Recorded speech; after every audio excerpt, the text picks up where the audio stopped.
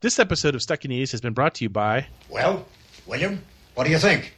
I like it, Randy. It's very nice. I like the way you got the mirrors and stuff hooked up over there. It's very pretty. I like that. The 80s Cruise. Find out more at the80scruise.com.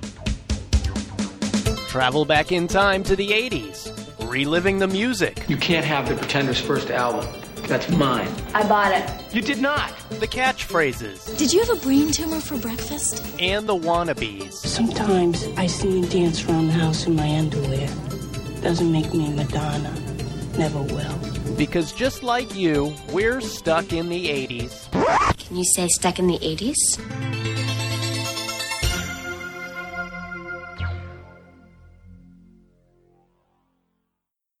Coleman, I've had the most absurd nightmare. I was poor and no one liked me. I lost my job, I lost my house. Penelope hated me. It was all because of this terrible, awful Negro.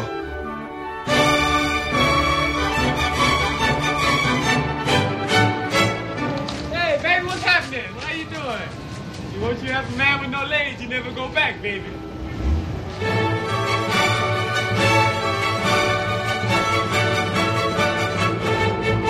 What in heaven's name is going on here? He tried to rob the payroll, Randolph. He attacked me in broad daylight. I didn't do nothing, man. This guy bumped into me. I did not. You knocked me down and tried to grab my briefcase. Yeah, but it was an accident, man.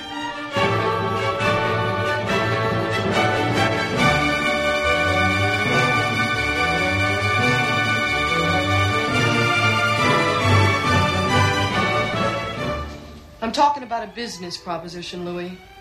I help you get yourself back on your feet, and you pay me, in cash, 5 figures. That's the deal, and it's not subject to negotiation. Understood? By the way, food and rent are not the only things around here that cost money. You sleep on the couch. How could you do this to us after everything we've done for you? Oh, see, I made Louis a bet here. Louis bet me that we couldn't both get rich and put you on the poorhouse at the same time. He didn't think we could do it. I won. I lost. $1. Thank you, Louis.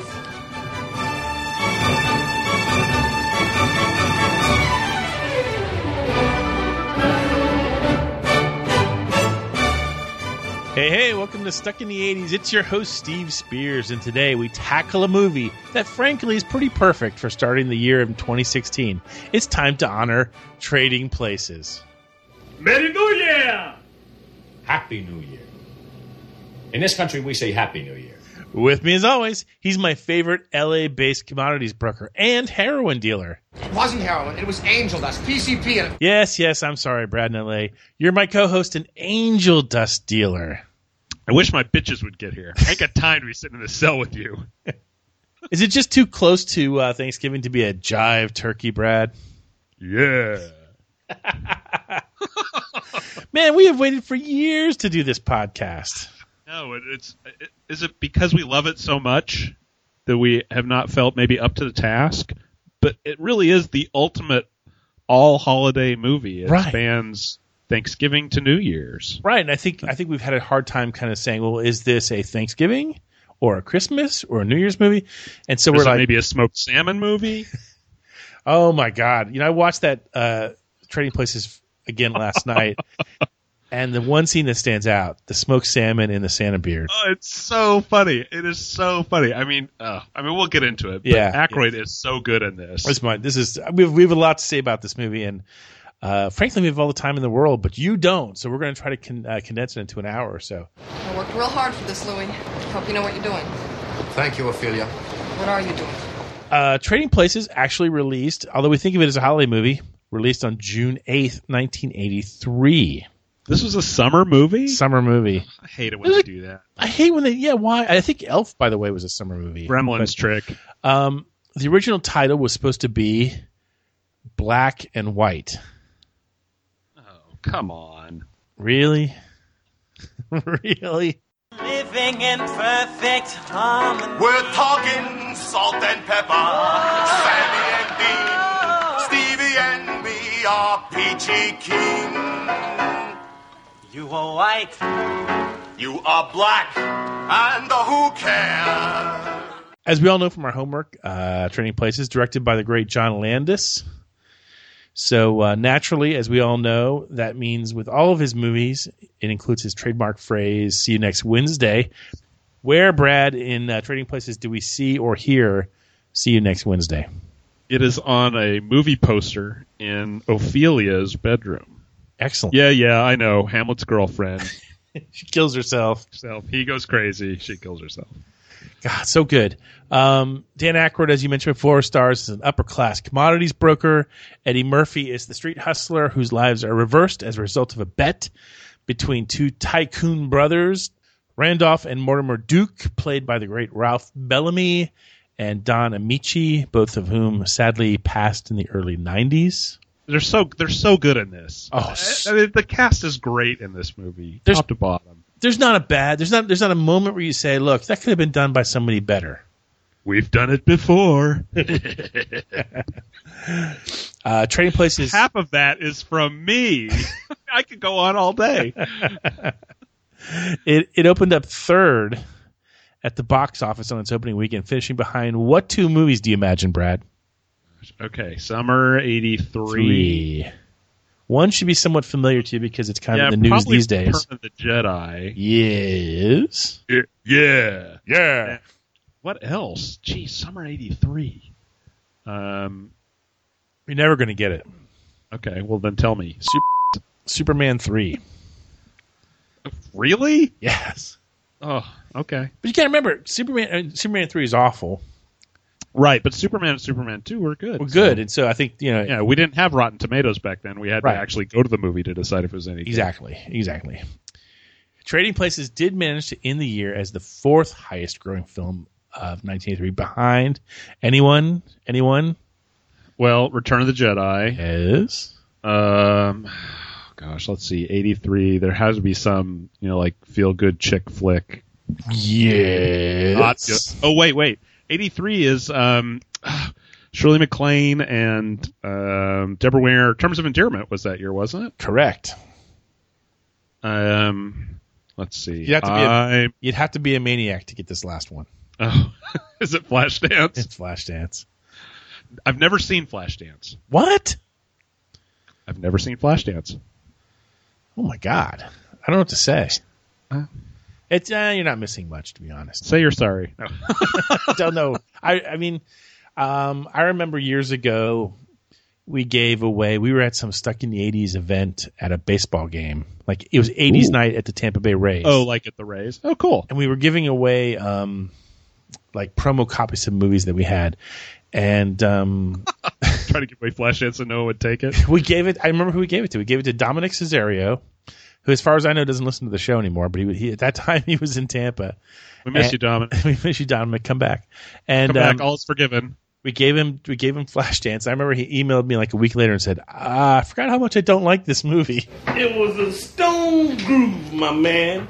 You are the most righteous. Yeah, right. Just get the out, man. Let's go. Shit. Come on. Well, despite what Dominic thinks, Trading Places still maintains an 88% fresh rating on Rotten Tomatoes. Not surprising. No, it's good. I think it holds up. I'm going to say this right now. I've seen it twice lately. I'm going to say that it's Eddie Murphy's most consistently funny movie. What do you think, Valentine? I can think of 3 real good reasons why you shouldn't do something like that, George. Yeah, he's very good in it. And Dan Aykroyd also. I mean, the way that they... Both of them. Yeah, when they trading places, when they change places, they really kind of put on each other's roles, and it's fun to see both characters kind of move to the other end of the stratum, Aykroyd becomes a great bum, and Eddie Murphy becomes this, he's polished and, he's a conscientious employee, and it's fun to see them occupy those roles, and they nail it. Yeah. How much for the gun, Roger Ebert, who everyone knows I love, the late film critic for the Chicago Sun-Times, he gave Trading Places 3.5 stars out of 4. He wrote, quote, "What's most visible in the movie is the engaging acting. Murphy and Aykroyd are perfect foils for each other. They both play characters with a lot of native intelligence to go along with their prejudices, peculiarities, and personal styles. It's fun to watch them thinking." Yeah, this movie does. I joke all the time about the great fourth wall breaks, but this does have the best fourth wall break of the 80s. Commodities are agricultural products, like coffee that you had for breakfast, wheat, which is used to make bread, pork bellies, which is used to make bacon, which you might find in a bacon and lettuce and tomato sandwich.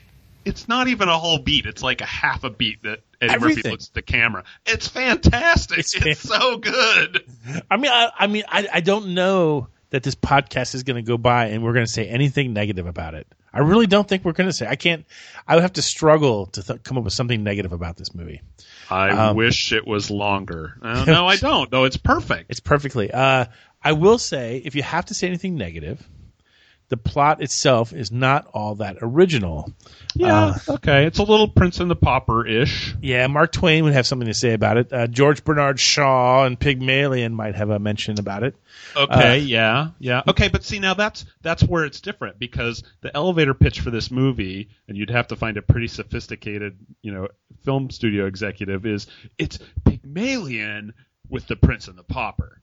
And they're like, oh, yeah, okay, here's $10 million. Only it has a whole lot of tits. Yeah. Not a whole lot. I mean, it's all gratuitous, but it's not. There's a lot. There's a lot more than I thought. Like when I was watching it last night, I remember, of course, there's the famous Jamie Lee Curtis scene. You sleep on the couch. Yeah. Everything in this house costs money. But when Eddie... There's also the party. Yeah. Party. Where not fewer than 3 women are topless. Yeah, well, hey, it's that kind of party. I got to tell you briefly, this was my son Cameron's first R-rated movie. Oh, awkward. No, it was great. Really? Okay. Yeah, he enjoyed it. He was like, wow, I didn't know that was a thing. Like, well, yeah, I haven't been showing you R-rated movies. It was just he and I. It was his mom was. I mean, the whole early 80s, though, I mean, and this would qualify for that, was like the time of gratuitous topless Caddyshack. Gratuitous topless Airplane. It wasn't a matter of if, it was when. Yeah. I mean, so honestly, they got it out of the way up front. Right. So then that's fine. Let's talk about the casting for a minute. Did you know, Brad in L.A., that this film was originally conceived as a vehicle for Gene Wilder and Richard Pryor? That's right. We bad. That's right. Darn right. Ooh, I did not. I had no idea that was where they were going, and this is after Stir Crazy and others and Silver Streak. Yeah. It should be after both of them, correct? Yeah. So they were kind of riding a wave as the funny white guy black guy combo. I don't think this movie works with the two of them. I can't see Gene Wilder in the role. I can see Richard Pryor in the role. Yeah, Richard Pryor could pull it off. Gene Wilder, that's a stretch. The two of them together were too zany. Yeah, I mean, this doesn't need any of that kind of energy. Gene Wilder plays the straight, sophisticated guy in Silver Streak, which has been, by the way, on cable nonstop lately for some reason. Yeah. So anyway, as the story goes, when Richard Pryor dropped out of the project and Eddie Murphy came on board, it was Eddie Murphy who made a attempt. He was the one who pushed, basically, for Wilder to be nothing. You get nothing. You like it. He made a push for Wilder to get out because he didn't want people to think that he was the next, Richard Pryor. Okay. Yeah. John Gielgud was originally offered the role as Coleman the butler, which I think smart move on his part not to take it because this was after Arthur. Yeah, it's like, hey, how many butler parts do you want me to do? So I changed my name to Jeeves. So Delholm Elliott gets the part. Most of us know Delholm from playing Marcus Brody in the Indiana Jones flicks. And if you think about it, the movie kind of hinges on this character because the Duke brothers call him and say, basically lock him out of the house. Right. And he says, okay, it's your house. Of course, when he hangs up, he says, but he agrees to do it. And if he doesn't do it, then the whole thing falls apart. And to me, this is one of the more poignant scenes early in the movie when Coleman answers the door and it's Lewis there trying to get inside. Well, there's something wrong with my key. And Coleman has to basically be the tough guy. And here's how it went.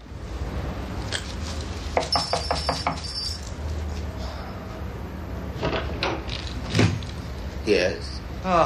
Coleman, could you please let me in? I'm having trouble with my key. Who are you? What do you want? Coleman, just unchain the door and let me in. I'm in no mood for jokes. Coleman. There's no Coleman here.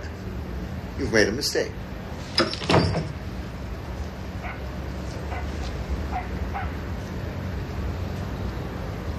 Excuse me for a moment. Let me in! If you don't go away, I shall be forced to call the police. I really think this is an interesting clip. It doesn't really come across quite so well just hearing the audio, but you can see it on Coleman's face.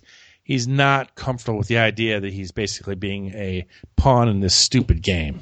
Well, the other thing, I think maybe the reason that he agrees to do it, not to do a bunch of psychoanalysis here, but, Winthorpe doesn't understand his butler at all. He doesn't, he takes him completely for granted. He's making this fancy, flambe dessert tableside, la la la. And it's like, oh, we'll take our drinks in the other room. It's like, what about your dessert? It's like, oh, you have it. Like he's giving him a treat. And the next thing you see is him throwing in the garbage. Like, well, I'm not eating that crap. Yeah. Next on board, Jamie Lee Curtis as Ophelia. Her sister, by the way, Kelly Curtis, plays the character Muffy. I didn't know that. Oh, my gosh, that's fantastic. Look at Muffy real closely and you can see the family resemblance. I will. You could say that this is one of Jamie Lee Curtis's first big hits, but you'd have to be ignoring Halloween, The Fog, and, of course, her brilliant voice work as the narrator and a computer on Escape from New York, which I did not know about till I read the trivia notes. So that's interesting. I didn't know about that either. I think you could say one of her first big hits. I think that's true. It's a first mainstream success. Well, Halloween's pretty mainstream. I don't know. We'll just say one of her first big hits. I mean, and probably the breakthrough role that gave her everything was A Fish Called Wanda. So anyway, one of the more bizarre things, Jamie Lee Curtis's Swedish disguise for Ophelia. Yeah, which is not very Swedish looking. Come in, my child. Join the party. Let me see now. You would be from Austria, am I right? No, I am Inga from Sweden. Sweden? But you're wearing lederhosen. It comes about because Jamie Lee Curtis couldn't do an Austrian accent. Huh. So she hadn't watched Sound of Music enough? What? Well, maybe not. But I think the pure genius in Trading Places is the bit parts. Oh, yeah. Yeah. I mean, it's just great casting all the way down. And I'm not going to say that Paul Gleason as Clarence Beeks is a bit part. But, maybe it is. I mean, obviously we all know Paul Gleason as the Principal Vernon in Breakfast Club. But to me, Clarence Beeks might be his most brilliant role. Oh, it's great. No, Breakfast Club is still it. But you know what I mean. Yeah, but it's it's on the podium. It's on the podium. In a bizarre piece of trivia, G. Gordon Liddy was actually offered the part of Clarence Beeks, but turned it down after discovering what happens to Beeks at the end. One gorilla, two gorilla. I mean, even G. Gordon Liddy doesn't want to be the by a gorilla. So, everyone's got the limits, Steve. Frank Oz plays the cop who arrests. I love that cameo. Oh my god! You can spot him right off the bat. The voice is such a dead giveaway. Bo Diddley is the pawnbroker. Man, that watch is so hot, it's smoking. Hot? Do you mean to imply stolen? Jim Belushi as the guy in the gorilla outfit on the Amtrak train. Monkey! Monkey! What the you doing, you clown? Excellent. And then our favorite small part of the movie. Al Franken as baggage handler number 1. Did you mean Senator Al Franken? I do now. Senator Franken. Can you name the other baggage handler? You should be able to. Really? I recognize him more than I recognize Al Franken. Yeah, Tom Davis. But I can't remember his name. Tom Davis. I'm dressed as a baggage handler. You can imagine how embarrassed I was when I saw there was someone at the party with the same costume I had. Tom Davis. Let's see. I think he was in the Coneheads movie. Yeah, everybody was in the Coneheads movie. Who are you kidding? And then, of course, we've already mentioned Mortimer Duke before. Don Amici. This was his first movie in 13 years. Is it really? Wow. 1970 was his last movie. Gosh. What had he been doing? Drinking orange juice and swimming laps? I don't know. He, as you imply, though, he would later win the Oscar a couple years after Trading Places for his best supporting role in Cocoon. I've never seen that either. What? No, I'm kidding. Son of a bitch. I'm kidding. I've seen Cocoon. Cocoon was filmed in my hometown. I know, that's why I knew I could get a rise out of you with that one. That just sucks. You're just Do you know who you with? Do you know who you with? Back the up. Back up. You know you with? It's cell number 4 on the 9th floor. You know what's so much fun about this movie, though, is, we all know it so well. We think we know it well anyway. But when you start investigating it and you look at some of the trivia behind it, it is truly bizarre, some of the crazy crap that you find out. The story about the Dukes cornering the orange juice market, from what I read, was inspired by the Silver Thursday market crash of 1980, in which the Hunt brothers of Texas tried to corner the silver market and subsequently failed to meet $100 million margin call. Jeez. We don't have that kind of money. Seize the Hunt brothers' assets. Place the Hunt brothers' seats on the exchange up for sale. Eddie Murphy would later admit, in the closing scenes of the movie, that while he was on the floor of the stock exchange or the commodity exchange, the commodity pit, he could only follow the script. He could not improvise at all because he had no idea what was going on. He found the entire thing too confusing. Well, it is kind of. I don't know if you want to get into that now or if you want to talk about it later. Let's talk about it now. Okay, so here's what's happening in that scene is. Obviously, and this works if you know something no one else knows, right? Obviously, Winthrop and Valentine have the real crop report, right? And they know everything's fine. They've given the Duke brothers a fake one that says, there's no oranges. There's only 6 oranges left in North America. So they think, okay, price is going to go up. So just go out there and buy it. Doesn't matter because the price is going to keep going up. No matter how high we make it go, it's going to keep going up. So Winthrop and Valentine, however, know that's not going to happen. They go out and just start selling. They're short. It's honestly, Steve, and will get your attention. It's called naked short selling. Nude short selling. Naked short selling because they don't have anything to back it up. They're completely exposed. So they're buying. They're selling contracts in April that they don't own yet. Well, wait a minute. They do have some money though because they have Ophelia's money and they have Coleman's money. Yeah, they needed that money to get onto the floor. Okay. Basically, they needed like $100,000 in an account someplace so that they could come in. Okay. And get onto the trading floor. Otherwise, you and I could walk in there and say, "I'll buy some, frozen concentrated orange juice futures." So they're selling these futures that they don't own yet, and because they're selling and everyone else is buying, it keeps the price down, which is kind of weird. So they're selling, and then when the crop report and everyone else is buying, right? Right. So then when the crop report comes in, it's normal. Then they start basically buying back. They start buying futures to fulfill the contracts that they've already sold, and because the orange crops are fine, the price drops to nothing, or drops way down. So the difference basically between the average that they sold at and the average that they bought at, I've seen one analysis that says they made $250 million. Wow. Yeah. Nice. So just goes to show you what you can do, how you can make a lot of money short selling in a short amount of time if you know something nobody else knows. Which is illegal, correct? Absolutely. Totally illegal. And it's funny you'd say that because Congress has actually passed a law that they call the Eddie Murphy law. It's like a circuit breaker kind of thing in trading. Or no, I'm sorry. The Eddie Murphy law is a law that keeps you from acting on insider information that you get from those kind of sources. It's kind of funny. That is interesting. Yeah. So this wouldn't really work in real life, but hey, that's okay. It would have maybe worked back then. A couple more interesting things about this movie. When Winthrop and Valentine arrive at the World Trade Center, which is always a sad moment when you see that. Yeah, it is when you realize that's what it is. Yeah. Winthrop tells Valentine, in this building, it's either kill or be killed. Oh gosh. That line was removed from future TV broadcasts after 9/11 out of respect for the victims. Rumor has it, and I have not been able to verify this, that the Westin Hotel in Philadelphia had or still has a restaurant called Winthrop and Valentine. Nice. Lewis, Dan Aykroyd, his prison number when he's arrested for angel dust, 747-45058. The same prison number as Jake in Blues Brothers, played by John Belushi. Nice. And, of course, what every true 80s fan knows, Randolph and Mortimer Duke appear in Eddie Murphy's movie Coming to America 5 years later. Randolph, leave me alone, Mortimer. Randolph!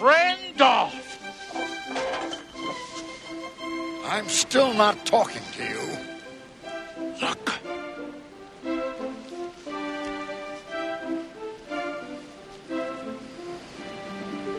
Mortimer, we're back. Is that not maybe the best? If Trading Places isn't the funniest Eddie Murphy movie, then it might be Coming to America. I mean, in my mind, those two are neck and neck. Beverly Hills Cop? Beverly Hills Cop is funny, but it has a lot of moments that are just not primarily a comedy. Yeah, there's like entire stretches that's nothing but like everybody shooting themselves up at Vickler Maitland's estate. You know, it's like That's true. And going to strip clubs and sniffing coffee. Yeah, I mean, I would say These like guys are super cops. The best laughs that Eddie Murphy ever got are probably from Beverly Hills Cop, but consistently funny throughout is either Trading Places or Coming to America. Yeah. The people generally agree with me when Stone Groove, my man. You know what else is Stone Groove? The Seggies.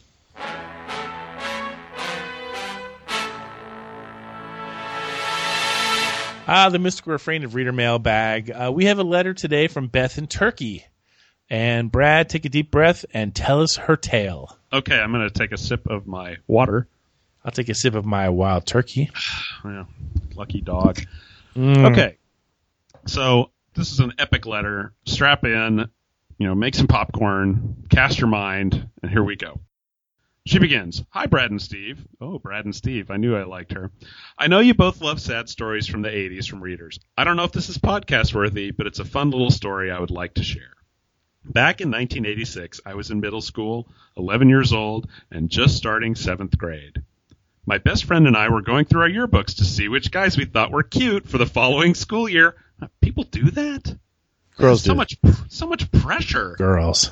Oh, man. I'm glad I was clueless then and now. Anyway, well, the year before, I had just seen The Sure Thing for the first time, and I had a crush on John Cusack. Who didn't, really? While looking through the yearbook, I saw a boy that I thought looked like Cusack, so right there and then I decided this boy was the one I was going to like for the year. Jason was in 8th grade, and I was going to be in 7th grade. This is going to be perfect! Anyway, we started our school year, and I would see him in the hall and secretly look at him when he wasn't watching, and hope he would somehow notice me and fall madly in love. Ah, youth. I had recently seen the movie Secret Admirer with C. Thomas Howell and Kelly Preston, and I thought it was so sweet and cute. You see, I've always been such a romantic that my friends always joke, even to this day, that I want my life to be an 80s movie. Yeah, get in line. I was always trying to imitate movies, such as trying to make my own clothes like Molly Ringwald in Pretty in Pink. So, after seeing Secret Admirer, I had the brilliant idea that I was going to do the same thing. I would have Lori Loughlin write letters for me. No, wait. I would write letters. I would write him letters secretly, and then we would fall madly in love when he found out it was me, and he would steal my boyfriend's Alfa Romeo and drive down to the pier and okay, wait, I'm projecting. Yes. You're not reading the letter anymore, Brad. Sorry, yeah, okay, sorry. I'm back on track. Beth continues, I started writing these letters and signing them B.E.V. There's no significance to the initials. I just thought it was something he couldn't trace back to me. I would get a pass to leave class and slip a note into his locker through the vents. These weren't love letters, more like, hey, how are you? This is what I did over the weekend, blah, blah, that kind of stuff. As it turned out, I was on the girls' basketball team, and he was on the boys' basketball team. One day, he started going together with a teammate of mine who also happened to be a friend. Stupid me. I had told her about the letters I was writing to Jason. I swore her to secrecy, but as any 7th grade girl knows, secrecy doesn't last long. Now, as an aside, Steve, I'm reminded of the great U2 lyric, "A secret is something that one person knows." There's no way everyone in school doesn't know about this in a week. Here we go. My so-called friend spilled the beans. Now Jason knew I was the one writing the letters. I was so upset. But it turns out he told his girlfriend that he wanted to meet me. So one day my friend stopped me in the hall to introduce me to Jason. He was very nice and said hi. I think I mumbled hi and then kept walking. The stress of being in the 80s in the 7th grade. Flash forward to the end of the school year. I kept a whole page in my yearbook for Jason to sign. Boy, that's devotion right there. Yeah. The last day of school, I was so nervous and waited for him at his locker after the last class ended. When I asked him to sign my book, he said sure, and he wrote something and gave it back to me. I was beyond thrilled. My crush signed my yearbook. OMG! I was too nervous to read what he wrote. So, man, this is good. You're stressing me out. I know. How's this going to end? I was too nervous to read what he wrote, so I waited till I got home and opened up the page. Well, it was far from a page worth. It read, "Hey, Beth, it's been great knowing you. Have fun in the 8th grade. Have a great summer. Jason." I don't know. Stay sweet. You know, I'm okay. I don't know, Beth. That's bad.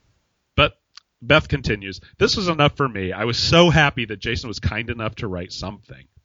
I eventually went to high school with him. We never really spoke, but he was always my crush until he graduated the year before me.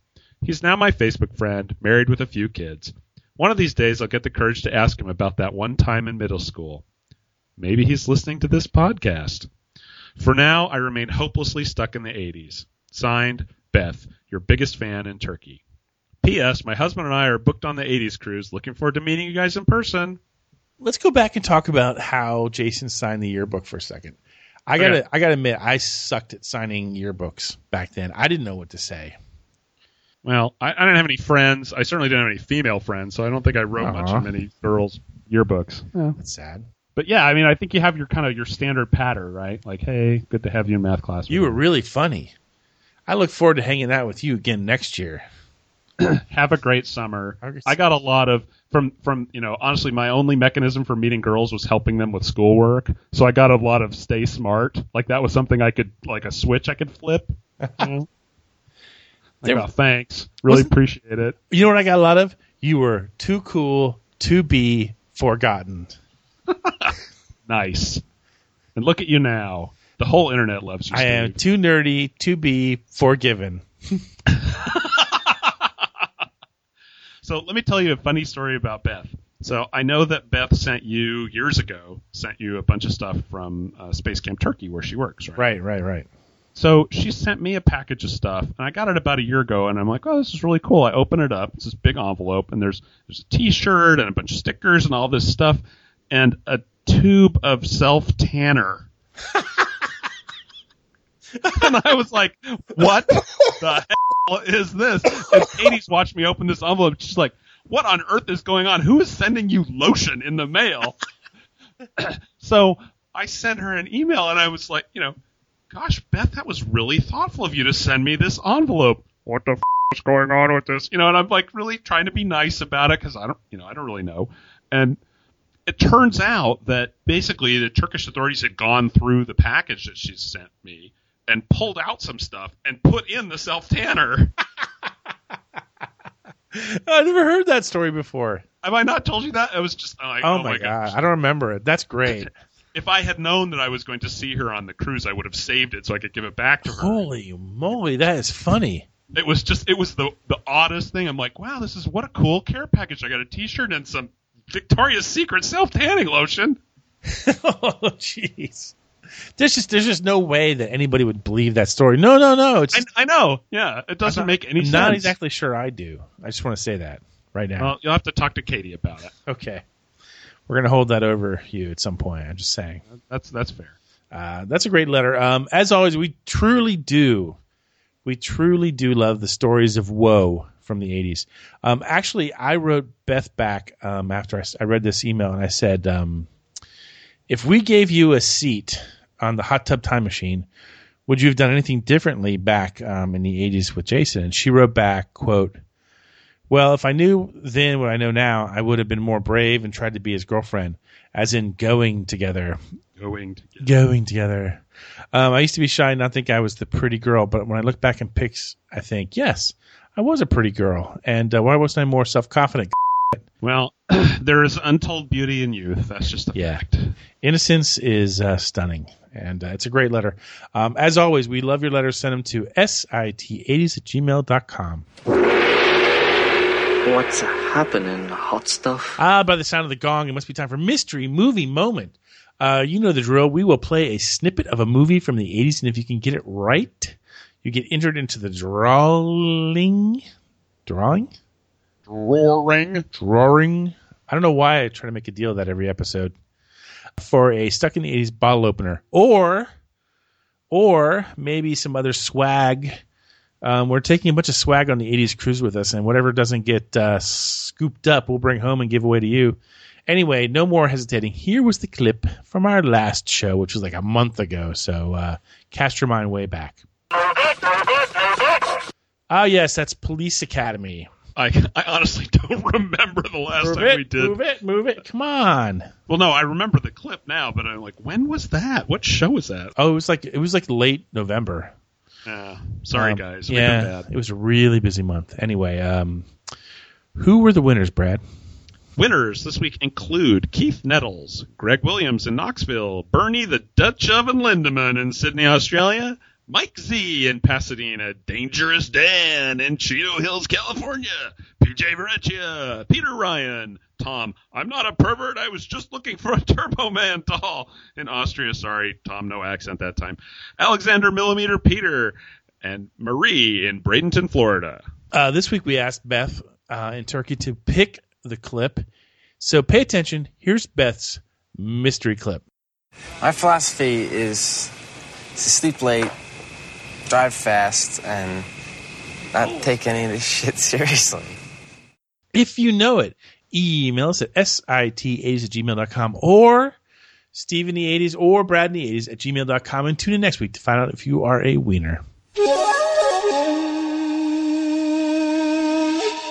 The mystical refrain of Name That 80s Tune. Same spiel, different day.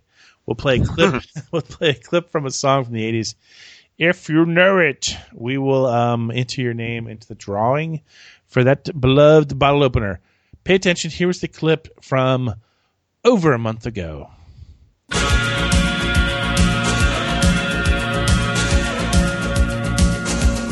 That's Don't Let Go by Wang Chung.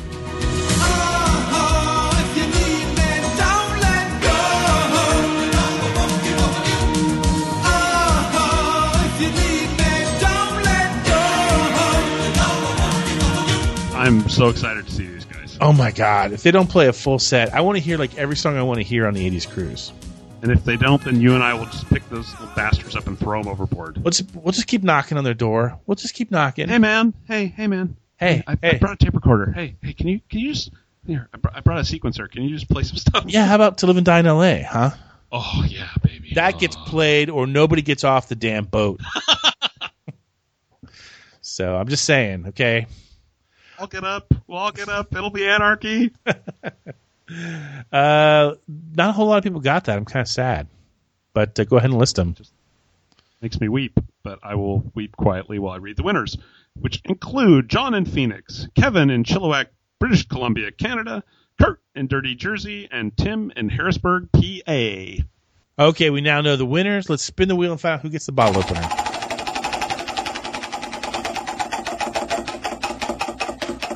And the winner is John in Phoenix.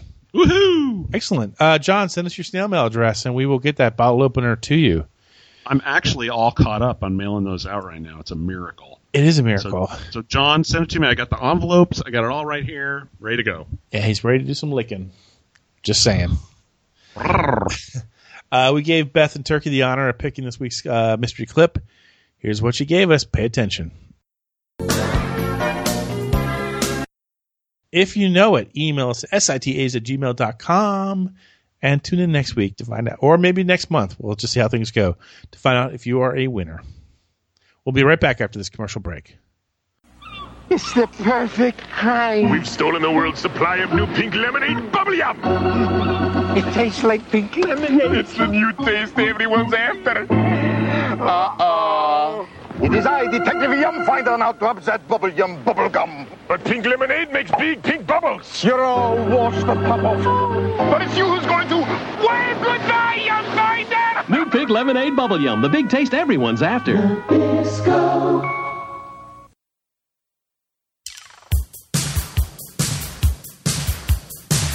Cruise back to the 80s on the first ever 80s cruise. That's right, 7 days in the most radical party to ever hit the high seas, with a totally awesome lineup of artists that define the sound of the decade. Join Huey Lewis and the News, Richard Marx, Starship, Kool and the Gang, A Flock of Seagulls, Modern English, Naked Eyes, Tiffany, Wayne Chung, and Jessie's Girl, the ultimate 80s party band, and the original MTV VJs, Nina Blackwood, Mark Goodman, and Alan Hunter. As we cruise to exotic ports of call like Grand Turk, San Juan, St. Thomas, and the private island of Half Moon Key, don't forget to pack your best 80s looks because we're having a prom night, a movie costume party, pajama party, and neon beach party. You can't miss this. Sailing from February 28th through March 6, 2016. For more information, log on to the80scruise.com or call 844-384-8080.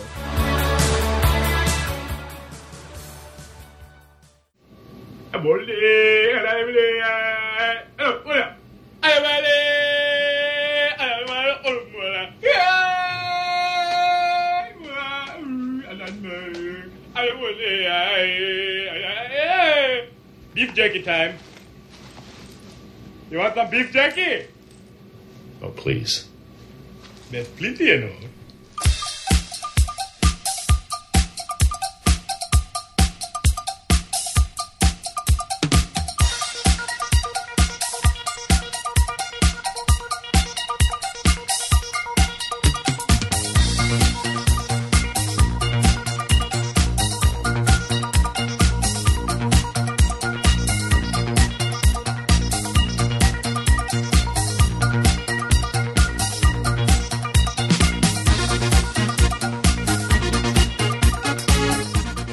And we're back. And we have just a few minutes left. We mentioned Wayne Chung earlier. Wayne Chung will be on the 80s cruise. Brad and I will be on the 80s cruise.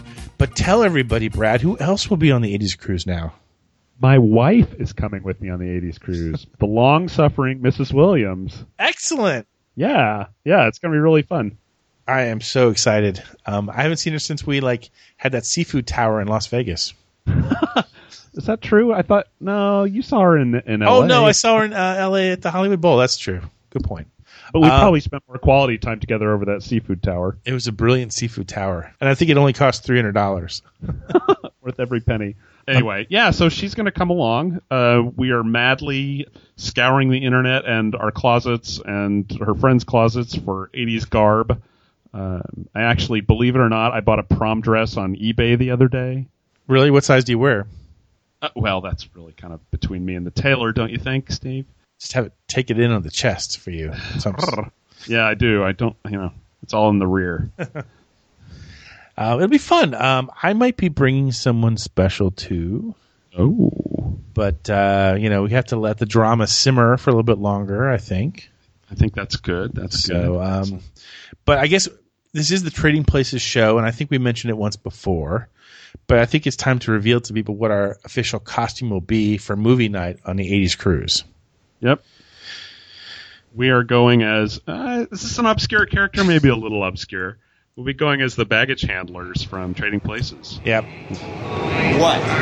It's my turn to drive. No, it isn't. Yes, it is. Well, I'm sure you think it is, but it isn't. No, don't you remember? This morning you drove the shipment of anchovy paste. Yeah, I did the anchovy paste, but you had the videotape recorders this afternoon. Well, I backed them up about 5 feet. Well, you have to take turns. Sometimes it's longer, sometimes it's shorter. It's my turn now. No, it isn't. Yes, it is. I just ordered a set of blue coveralls just arrived the other day. I tried them on this morning to see if they fit. They do. Perfect. So I will be mailing them to Brad here shortly, where he will have the Amtrak badge stitched onto it. Today I ordered the blue baseball caps for us. It's all good. And that's pretty much the extent of our costume. Yeah, I'm like, I don't think we really have to worry too much about the shoes. No, I'm not going to worry about it at all. You know what kind of concerned me the other day, though? I was thinking about it. What if we get confused as actually like baggage handlers on the boat? Well, then we can go through people's luggage and take their rum runner flasks. That'd be good. Yeah. So I haven't decided. Room inspection. Yeah. Oh boy, that's gonna be a fun trip. I can't wait. So we're like 50 days out now, so that'll be fun. Not as cool as this movie though. I'm shocked that it took us 10 years to cover our Trading Places. I feel good about the job we did though. Yeah, it's a great movie. I really think it holds up. It's good performances all the way up and down the ladder. You know, check it out. And if you don't like it, then, you know, complain to Steve. Yeah.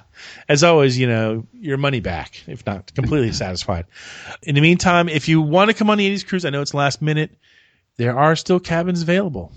Do it. Do it now. Yeah, and we're going to get our own cocktail party reception on the boat, and there'll be a VIP. So swanky. Yes. We'll have bologna boats. Nice. And bags of rum. Bags of rum. Bags of rum and bologna boats. Oh, my God. Actually, I'm getting kind of hungry now thinking about it. But in the meantime, along with Lewis and Valentine, Brad and I remain here, hopelessly stuck in the 80s. Looking good, Billy Ray! Feeling good, Lewis!